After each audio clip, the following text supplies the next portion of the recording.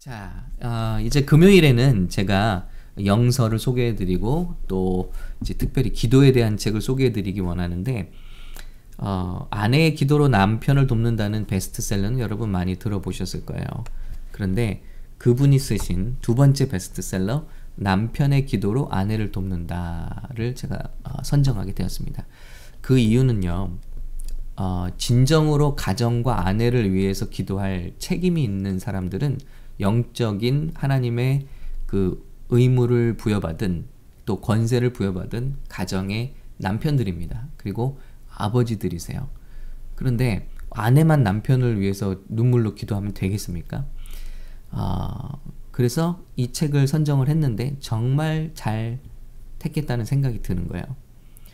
우리 남편들이 일단 아내와 자녀를 위해서 기도하는 것 자체를 어색해합니다. 그리고 기도를 한다 해도 어떻게 기도할 것인가에 대해서 많이 힘들어하죠. 그리고 우리 청년들도, 저도 마찬가지예요. 저는 결혼을 22살, 한국 나이로 22살, 미국 나이로 21살에 했습니다. 2살 저보다 어린 아내와, 그러니까 저희 아내는 미국 나이로 19살 때 저와 결혼을 한 거예요. 뭘 알았겠습니까? 뭐 피 터지게 싸웠죠. 1년 동안 피 터지게 싸우고요. 1년 안에 저희는 뭐 싸우면서 헤어지자는 얘기도 하고 막 아무튼 정말 literally 말 그대로 피 터지게 싸웠습니다. 제가 지금 와서 드는 생각은 이젠 남 비판하는 거죠. 남에게 불평하는 거죠.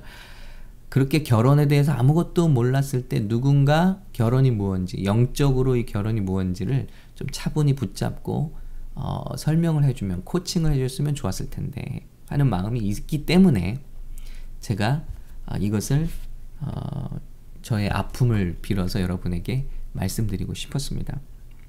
제가 오늘 4시 반에 미주 기독교 방송, 라디오 방송에 가서 이제 가정에 대한 말씀을 나누게 되는데요. 제 실패를 나누려고 해요. 자녀에 대한 그런 비결을 말씀해 달라고 해서 제가 5자녀를 가지고 있잖아요. 하나님께서 주셨잖아요. 22살에 결혼해서 5자녀를 지금 두고 있습니다. 그런데 정말 힘들고 한계에 부닥친 때가 1년 안에 왔거든요. 그런데 하나님은 어떻게 그런 불쌍한 우리 가정을 회복시켜 주셨는지 그것을 나누려고 해요. 근데 오늘 이 분의 글을 보면요, 이렇게 전제하고 있어요.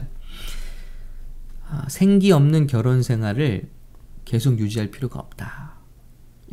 희망을 가지라는 거예요. 불행한 삶이냐 이혼이냐 라는 두 갈래 길만 존재하는 것이 아니다.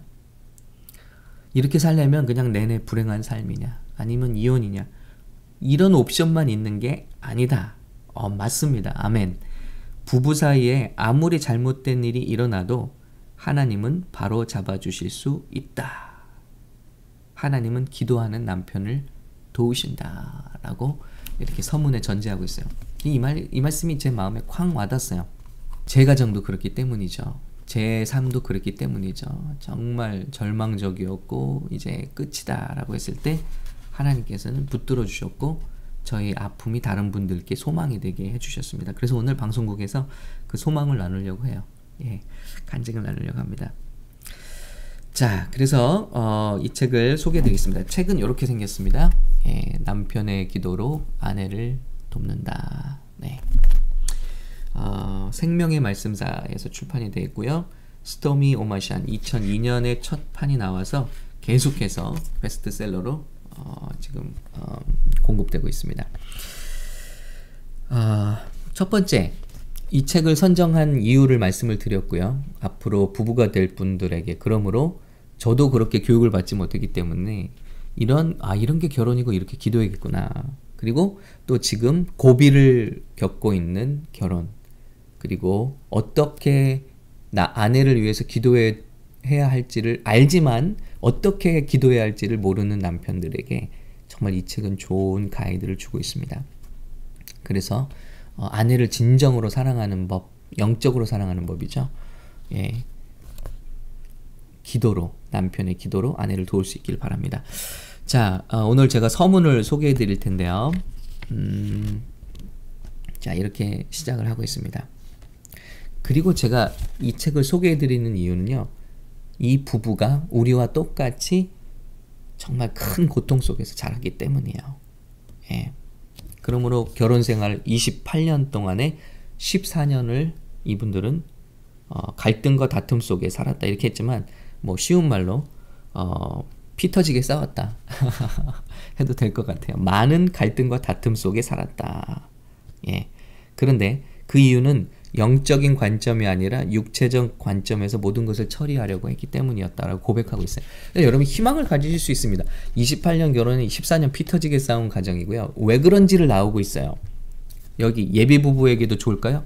물론입니다. 이거 알고 결혼하셔야 됩니다. 자, 왜 그런가를 소개하고 있는데요. 자기 남편은요, 정신병원까지도 갔다 왔던 사람이었어요. 시어머니를 통해서 그것을 알게 됐죠. 그리고 싸움을 하면 그 분노가, 그가 화를 날 때마다 정신적으로나 감정적으로 그에게서 도망치려고만 했다 할 정도로 굉장히 분노가 심했다. 그리고 도저히 참을 수가 없었고 그런 가운데서 남편을 위한 간절한 기도가 시작되었다라고 말하고 있어요. 근데 시어머니를 통해서 그의 성장 과정에 어떤 문제가 있었는지를 알게 되었다고 해요. 그 뭐냐면 부모의 문제입니다. 예. 매사에 통제가 심했는데 그 이유가 있어요. 그 시어머니가 아르메니안인데 이름부터가 이제 알메니안이죠. 그런데 터키군에게 가족이 무참하게 살해되는 모습을 목격해야만 했대요. 여러분, 한 어머니가 자기 가족이 군인에게 다 살해되는 모습을 보면은 제정신으로 살 수 있을까요? 그런 부모 밑에서 홀어머니 밑에서 마이클, 남편인 마이클이 미국으로 피신해서 새로운 가정을 꾸렸고, 예, 그리고 이제 그 가운데서 살게 되었다. 예, 외할머니네, 외할머니. 예, 죄송합니다. 그 외할머니가 그렇게 가정을 미국으로 아마 이제 예, 피난민 신청을 했는지 모르겠습니다. 아무튼 새로운 가정을 꾸렸어요. 그런데 그 외할머니가 바로 남편의 어머니를 낳은 거죠. 그런데 끔찍한 기억, 가난하고 배우지 못하면 서럽고 비참한 삶을 살 수밖에 없다는 생각, 낯선 나라에서, 미국에 오신 분들 우린 다 아실 거예요. 낯선 나라에서 소수 인종으로 살아야 하는 긴장감 등이 외할머니와 남편의 어머니의 생각을 항상 지배했다. 그래서 그들은 열심히 공부하고 부지런히 일하는 것이야말로 불행한 삶을 살지 않는 것이다 라고 굳게 믿었기 때문에 지나치게 자녀를 기대하고, 그리고 공부를 시키려고 했고 성공을 시키려고 했고, 그런 생각을 잘 따르지 못하는 자녀를 문제로 삼았다는 것을 고백했다고 해요. 여러분, 이런 남편, 이런 성장을 거친 남편이라면 충분히 이해가 되시죠? 그러니까 그 분노가 그래서 공부를 잘하지 못하는 걸 용납 못했는데 남편은 음악가라고 해요. 그런데 그 가족에게 꼭 필요한 단어는 생존, 안정, 근면, 성취, 우등생 같은 단어였어요. 그런데 이 남편은요, 학업 부진, 음악적 재능, 하나님의 소명, 이런 말들은 절대 이해하지 못할 말들이었다는 거죠. 그래서 그런 아들을 항상 부족하게 여긴 어머니 밑에서 자기 남편이 자랐다는 거예요. 그러니 그 분노와 아픔이 얼마나 마음에 크고 상처가 됐겠어요? 그거를 결혼하면 치유받는다고 생각하는데요. 절대 그렇지 않습니다. 결혼하면요, 그 마음속에 있던 쓴뿌리와 상처를 이제 퍼붓게 되는 거예요. 상대방에게.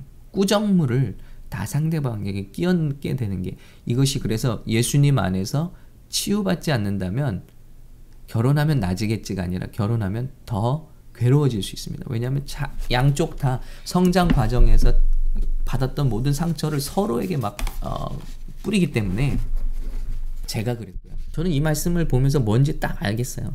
예. 그러면서 그 시어머니가 돌아가시기 전에 이렇게 고백했다고 그래요. 내가 아들에게 너무 가혹했던 것 같다. 이제서야 내가 무슨 잘못을 저질렀는지 알 것 같다. 사람은 죽음을 눈앞에 두어야 무엇이 진정 중요한 것인지 알게 되나 보다. 아마 마이클은 나 때문에 많은 분노와 좌절감을 경험했을 게야. 내가 그 애를 너무 몰아붙였어. 그 애에게 너무 많은 것을 기대했어. 여러분 이제 돌아가시기 전에 이 말씀을 남겼다는 거죠. 여러분 우리가 정말 세상을 떠나기 전에 죽음을 앞둬야만 이런 말을 할 수 있는 것이 아니라 평상시에 우리 이런 말씀을 할 수 있으면 좋겠습니다. 그래서 그는 그런 어머니 밑에서 19살 때 극도의 신경쇠약에 걸렸고요. 그리고 결국 어머니의 결정으로 정신병원에 입원시키는 결정을 했다고 해요. 그런데 눈물을 흘리며 나중에 이 결정을 후회했다고 합니다. 거기서 도움이 되기보다는 그에게 극도의 두려움을 안겨주었고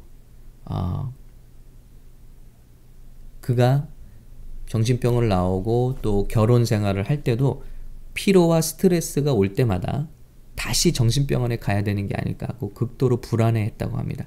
여러분 그러니 이런 남편을 기도로 세운 이 책이 베스트셀러가 될 수 있었겠죠. 그러니까 저와 여러분의 그 고정사고가 고정관념이 뭐냐면요. 뭔가 완벽해야 되고 잘해야 남에게 영향을 줄 수 있다는데요.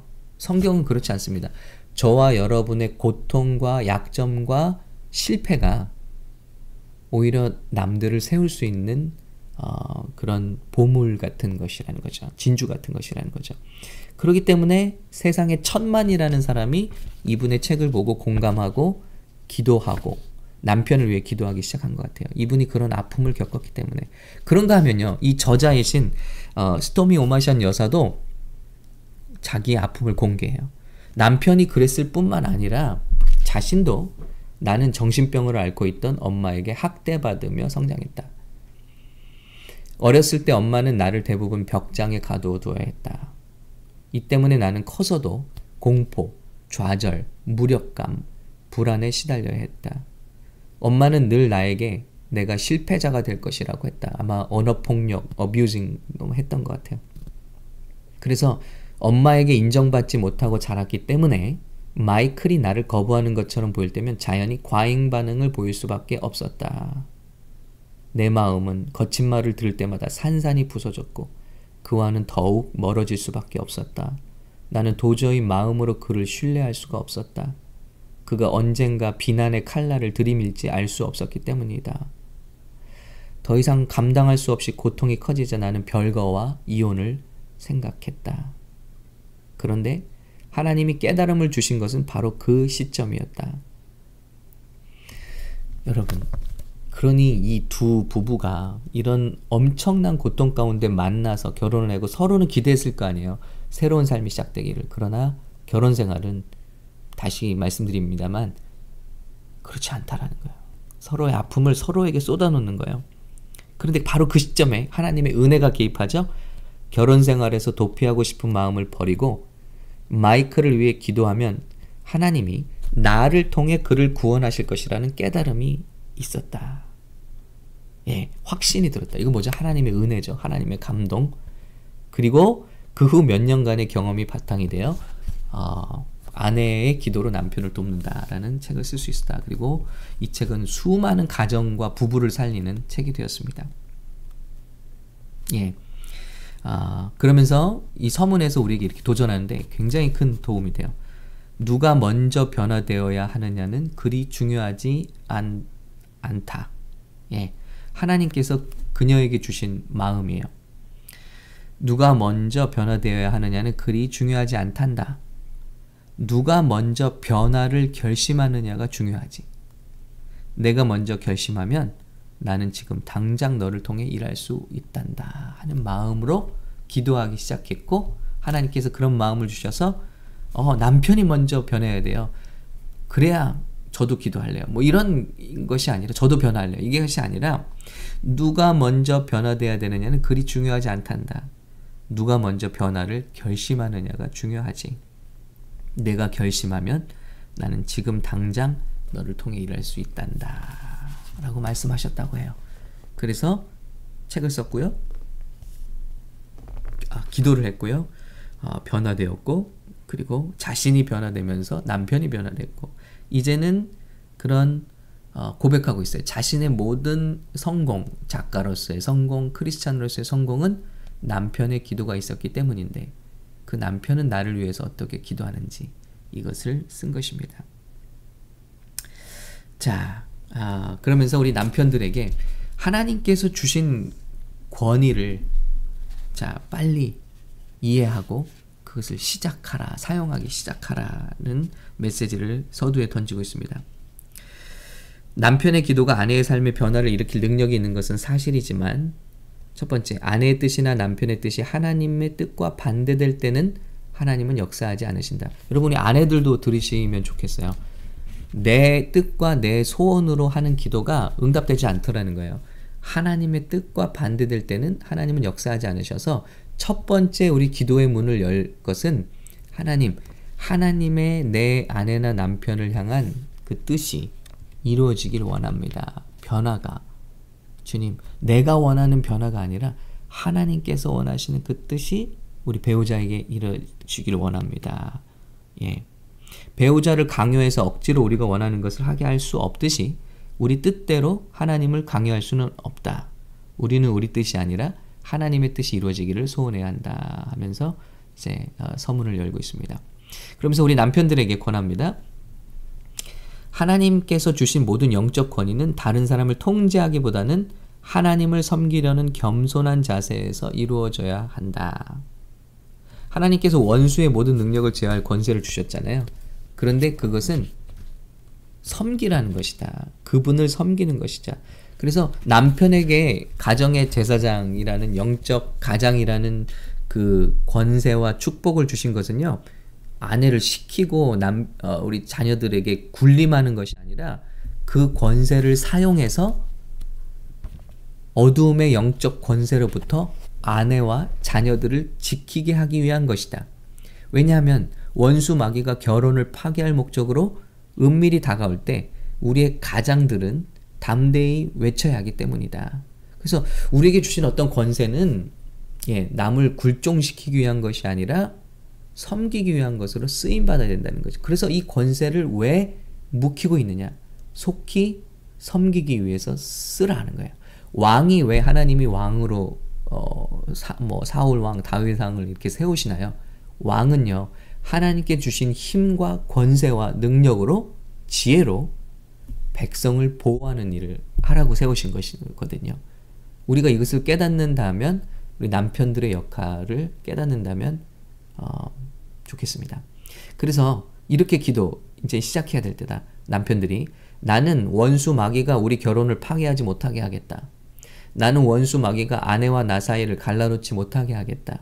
이걸 선포하고 기도하러 시작하라는 거예요. 나는 아내가 원수 마귀의 거짓말에 속아 넘어가는 것을 방관하지 않겠다. 나는 원수 마귀가 아내에게 해를 끼치게 놔두지 않겠다. 나는 아내와 나 사이에 오해가 생기지 않게 하겠다. 나는 과거의 실패가 우리의 미래에 영향을 미치게 하지 않겠다. 이런 식으로 남편들이 분연히 일어나서 우리 가정을 향해, 우리 자녀들을 향해서도 마찬가지죠. 이런 선포의 기도를 시작하라. 그러면서 삶의 문제를 놓고 기도하지 않는다는 것은 그것을 우연에 맡기는 것과 같다. 결혼 생활을 결코 우연에 맡기지 말라. 하나님의 뜻과 방법에 맡기라는 것을 권면하고 있습니다. 자신의 경험상 분주한 생활, 일, 다툼, 자녀 문제, 출세, 권태기, 다른 관심사, 오해, 완고한 마음 등이 원인되어 부부 사이가 소원해집니다. 하나님은 기도를 통해 부부 사이를 가르는 담을 허무시고 자기를 보호하려는 갑옷을 녹이시며 두 사람이 하나 되게 하신다라고 고백하고 있습니다. 그래서 불행한 부부들에게, 불행한 가족에게 불행한 삶이냐 이혼이냐라는 두 갈래 길만 존재하는 것이 아니라 부부 사이에 아무리 잘못된 일이 일어나도 하나님은 바로 잡아주실 수 있다. 하나님은 기도하는 남편을 도우신다라고 확신을 주고 있습니다. 아멘. 100%, 200% 아멘입니다. 여러분, 제가 그렇게 결혼을 했다고 했잖아요. 그리고 피 터지게 싸우고 1년이 안 돼서 막 헤어지자는 말까지 할 정도로 싸웠다고 그랬잖아요. 그런데 제가 그러면서 한 가지 기도한 끈은 있어요. 그건 뭐냐면, 하나님, 정말 여기까지 차오르는 거죠. 여기까지 숨이 차오르고 이렇게 살 수 있을까? 그런데 그 끈이 있다면 하나님께서 도와주세요. 하나님, 저는 이 대화를 어떻게 풀어갈지를 모르겠습니다. 이 갈등을 어떻게 해결할지를 모르겠습니다. 그런데 이 싸움의 끝에 하나님 도와주세요 하는 마음으로, 정말 마음으로 기도했어요. 울면서 마음으로 기도했어요. 그런 때가 있을 때마다. 그런데 돌이켜보면 하나님께서 정말 그 기도를 들어주시고, 제가 상상할 수 없는 방법으로 하나님께서는 저희 가정을 회복시켜 주셨고, 저희 부부를 이렇게 사랑할 수 있는 부부로 만들어 주셨습니다. 너무나 부끄러운 일들이 많은데 지금은 가면 갈수록 너무나 하나님께서 주신 그 사랑의 깊이를 경험하고 있어요. 언젠가 간증할 날이 있을 것 같습니다만은, 아무튼 이 말이 와닿는 거예요. 부부는 200%, 1000% 싸우고 갈등을 경험합니다. 그러나 그렇다고 두 갈래 길만 존재하는 것은 아닙니다. 어떠한 힘든 일, 잘못된 일이 일어나도 하나님은 저와 여러분의 가정을 바로 잡아주실 수 있고요. 도와주실 수 있습니다. 그러므로 함께 기도하자라는 것입니다. 그러면서 이제 서문에서 마지막으로 아내를 진정하는 사랑하는 방법이 뭐냐? 그것은 기도가 아니겠는가? 아내들이 남편에게 가장 듣고 싶어하는 말이 뭔지 아는가? 예, 여기 4가지를 소개하고 있어요. 자, 뭐겠어요, 여러분? 한번 맞춰보세요. 4가지 중에 한 가지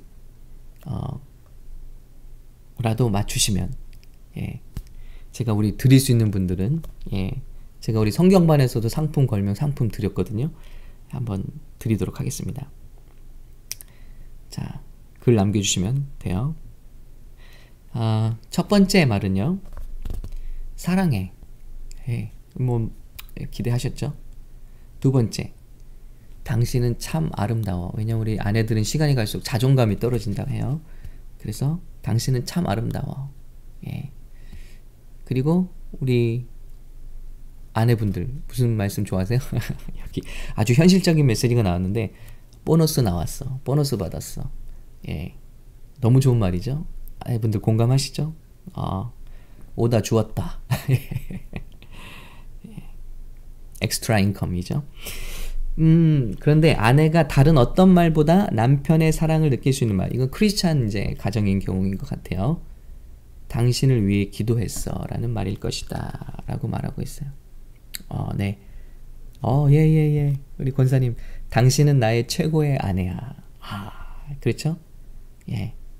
자존감을 아주 높여주는 말이죠.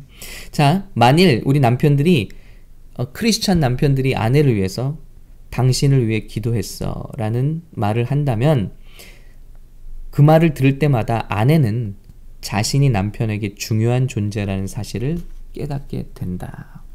사람은요, 누군가에게 중요한 존재임을 깨달을 때 힘이 나요. 살아나게 되죠. 근데 남편이 당신을 위해서 기도했어 라는 말은 내 삶에 있어서 당신은 중요한 사람이야 라는 것과 같이 들린다는 거예요. 당신은 나의 최고의 아내야 라는 말과 같다는 거죠. 여러분, 예, 우리가 이렇게 기도해야겠습니다. 예, 원만한 결혼 생활을 원하는가? 그렇다면 아내를 위해 기도하라. 만일 아내의 사랑과 순종을 원한다면, 여러분, 우리 남편들이요, 예, 아내의 사랑과 순종을 원한다면 오늘 당신을 위해, 자, 이 말을 할 수 있느냐는 거예요. 오늘 당신을 위해 뭘 기도해 줄까요? 라고 물어라. 그렇게 하면 아내의 사랑을 확실히 얻을 수 있다. 아내는 기도해 주겠다는 남편의 말을 들으면 남편이 자신을 사랑하고 결혼 생활에 지대한 관심을 가지고 있다고 받아들인다. 예, 오늘 서문의 가장 중요한 말인 것 같아요. 여러분, 이 영상이나 이거를 또 아내분들이 남편에게 보내주시지 마시기 바랍니다. 그런 거 싫어하거든요. 자연스럽게 제가 보내드릴게요. 제가 이 책을 소개한 이유는요, 아내가 날 위해서 기도해 하는 게 먹히지 않기 때문이에요. 남편들은 자신의 관심에 의해서 이것을 들을 수 있다면, 그러나 변화는 예고되어 있다는 것입니다. 제가 물론 새벽에 아내를 위해서 기도하죠. 근데 어제 이 말씀을 가지고 한번 저도 실험을 해봤어요. 아내에게. 그리고 오늘 밤에 당신 뭘 위해 기도해 줄까? 자기 전에 기도하려고 하고 메시지를 보냈더니요. 뭐 기도는 하는 거죠. 그런데 반응이 놀라워요. 예. 느낌표 10개. 오, 왜? 갑자기. 그러면서 기도의 제목을 저에게 쭉 보내줬어요. 예. 그런데 제가 감동을 받은 게 뭐냐면요. 정말 이런 답이 나오더라고요. 당신이 나를 위해 기도해 줄 때, 내 영적인 걸 돌보아 줄 때 진짜 남편 같아. 예. 이 메시지를 보내오더라고요. 그리고 이 말을 보내왔어요. 최근에 제가 이제 둘이 식사하면서 식사 기도를 좀 오래 했어요. 아내를 축복하는 기도를. 그런데 이렇게 보내왔더라고요. 저번에 식사 기도 둘이 있을 때, 예, 저에게 아직도 오빠라고 해요. 예, 17살 때 만났기 때문에 오빠가 했을 때, 식사 기도 했을 때 진짜 감동했어요. 하고 이렇게 보내줬어요. 오늘 말씀을 보면 우리 남편들이 아내의 사랑과 순종을 원합니까? 그런데 이것은 복종으로 얻어내는 것이 아니라 영적으로 얻어내는 것이다. 그 질문은 아주 심플하다. 오늘 당신을 위해서 내가 뭘 기도해 줄까요? 그리고 저는 우리 자녀들에게 어제 같은 메시지를 보냈어요. 얘들아, 아빠가 오늘 자기 전에 기도할 건데 뭘 위해서 기도해 줄까? 이것이, 그러면서 글들을 쭉 보내와요. 이것이 자녀들의 영적인 순종을 얻어내는 말씀이라는 거예요. 여러분, 순종해라, 잘해라, 뭐 어디 가라, 교회 가라, 기도해라, 이런 거 아니고요. 어머니들의 최고의 파워는 내가 너를 위해서 오늘 뭘 기도해 줄까? 이것이 순종하는 자녀를 만들 수 있는 멘트가 아닐까, 질문이 아닐까 하는 거죠. 여러분, 그 길이 가까이 있습니다. 그것은 하나님께서 저와 여러분에게 주신 그 어떠한 권세를 사용하여 이제는 연약한 배우자와 가정을 지키는 것이고, 그것은 그들을 위해 기도를 시작하는 것이고, 그리고 구체적으로 기도하는 것이며, 그들에게 기도한다는 것을 보여줄 수 있고 알릴 수 있다는 것, 이것이 저와 여러분의 가정을 놀랍게 변화시키게 될 줄로 믿습니다. 앞으로 기대가 되죠? 20챕터를 아주 상세하게 어떻게 기도할 것인지, 예, 아내를 위해서, 남편을 위해서, 자, 아내의 영혼, 아내의 감정, 아내의 모성, 기분, 아내의 결혼, 아내의 남편 순종, 아내의 인간관계, 아내의 우선순위, 아내의 아름다움, 아내의 성, 이분 성에 대한 문제도, 아내의 두려움, 아내의 소명, 아내의 신뢰, 보호, 소원, 아내의 일하는 아내, 아내의 구원, 아내의 하나님의 순종, 아내의 미래, 이 제목들에 대해서 함께 나누겠습니다. 여러분, 안 읽으셔도 돼요. 제가 읽어드릴게요. 함께 기도하겠습니다.